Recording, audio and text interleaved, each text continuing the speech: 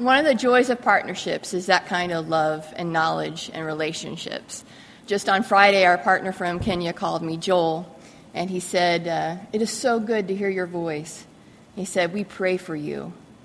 Isn't that neat that a group of 31 children and mamas and Joel pray for us? They're partners here. When you were younger, did you ever hear an adult or parent say to you, "Don't make me repeat myself"? Whenever I heard that, I knew I really needed to pay attention. And just a word of advice, if you ever use that phrase, "Don't make me repeat myself," it's really helpful if you say that right before you say what you don't want to say again. Because there's a really good chance that if you say it after you say what you want me to remember, I didn't hear you, and now I'm too scared to ask you to repeat it. There's a few things ways that we remember what's important. Another way is also when someone repeats it a lot. And Jesus repeats a few things in Scripture, and they let us know it's really important. One of those is about loving God and others immensely. And in the Gospel of John, there's a truth that's communicated nearly 60 times. Now, I'm going to tell you what that is. Don't make me repeat myself. In the Gospel of John, it says the words "sinned" or "sent" nearly 60 times. The majority of uses are in reference to the title of God as the one who sends, or in reference to Jesus, who is the one that is sent. And all through the Gospel of John, we see the story of God the Father sending the Son, and God and the Son sending the Spirit, and God, the Son, and the Spirit sending the church. And in the climactic passage, sending passage at the end of John, Jesus says, "Not only am I the one who is sent, but I'm also the one who is sending now." In John chapter 20, verse 21, he says, "Just as the Father has sent me, so also I am sending you." The church is a called and sent group of people, a people who are called and sent to participate in God's redemptive mission in the world. This mission is not just an aspect of the church or an add-on program. It's the heartbeat. And this mission is not just for a few people. It's a mandate for all followers of Jesus. I want to share this quote that I think says it best.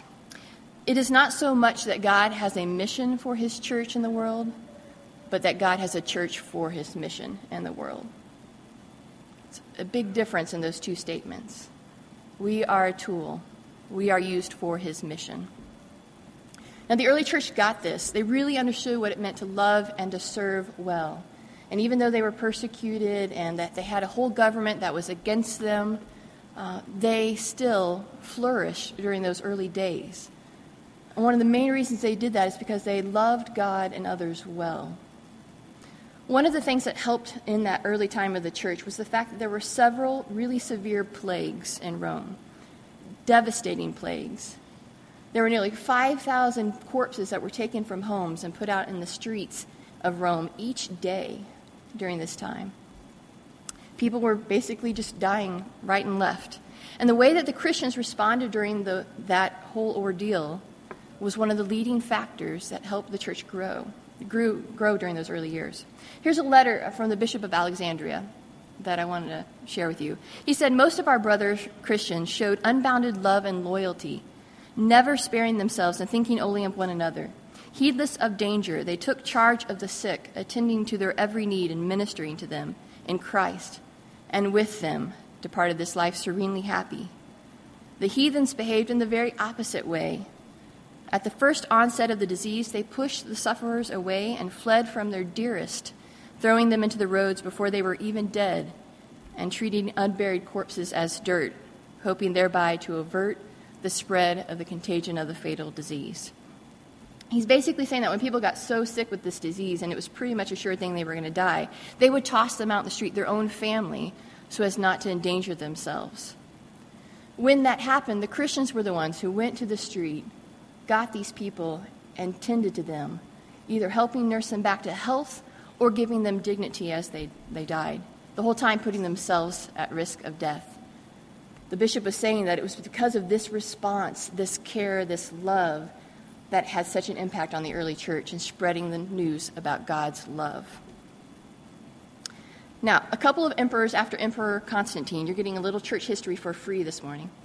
There was another emperor named Julian. And Emperor Julian didn't really like Christianity, and he didn't like how it was flourishing, so he decided that he would try and reintroduce paganism again, hopefully converting Christians to that and improving the Roman Empire. And it just wasn't working really well. He even paid some people to be pagan priests, and still the Christians had such a foothold in that area. And here's what that guy, that emperor, said about it. Recent Christian growth is caused by their moral character, even if pretended. I mean, he couldn't even believe that it was legit. Like, they loved God so much and it would make people love. He's like, even if they're pretending, and by their benevolence towards strangers. I think that when the poor happened to be neglected and overlooked by the pagan priests, the impious Galileans observed this, and they devoted themselves to benevolence. The impious Galileans not only supported their poor, but ours as well. Welcoming them into agape, they attract them as children are attracted with cakes. He obviously doesn't think very much of Christianity or the motives, but he's saying, regardless, their care, their benevolent care, their service and love is something we cannot fight. I cannot get paganism going because they love too well. They serve so well. I think it's interesting to note that nearly 1,600 years later, when you poll people about what they think about Christianity, what they say about the church, what do you think about Christians, typically the responses that we hear are, they're really vindictive. They are petty. They are judgmental.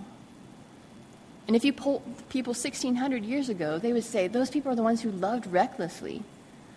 They were the people that waded into danger at the risk of their own lives to help people. They were the people that courageously obeyed God and understood that they were a sent people.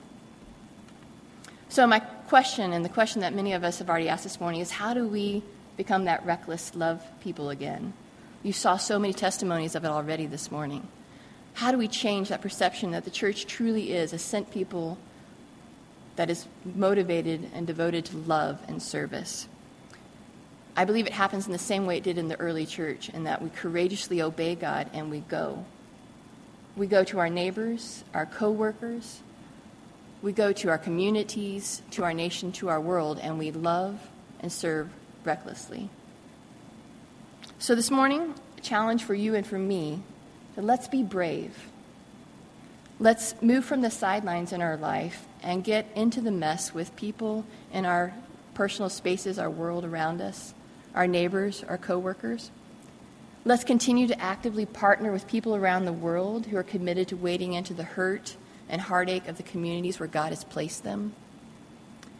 Let's find a way to recklessly love and serve others. So do something. Go somewhere. Invest in someone that makes you really uncomfortable. Because in that uncomfortableness, you learn to trust God. And you experience His faithfulness to be sufficient for every need that you could have. So let's be brave together. And let's be the church that's called and sent. We pray with me this morning. God, we thank you so much for what you are doing, how you are at work in the world, that you have a mission to bring the world back to you, to bring us back into relationship, to heal brokenness. And we're humbled that you invite us to be a part of that. But God, help us to remember that it's not a wait and let them come to us. You are a sending God. You are a missionary God. And just as you sent the Son, you send us out, taking your love, your grace, our stories of what you've done for us, and sharing those in words and in actions. Father, this morning we pray for our mission partners all around the world and in our community. And we pray that you will give clarity to us about how we can move to action, how we can get involved, how we can go. In your name we pray. Amen.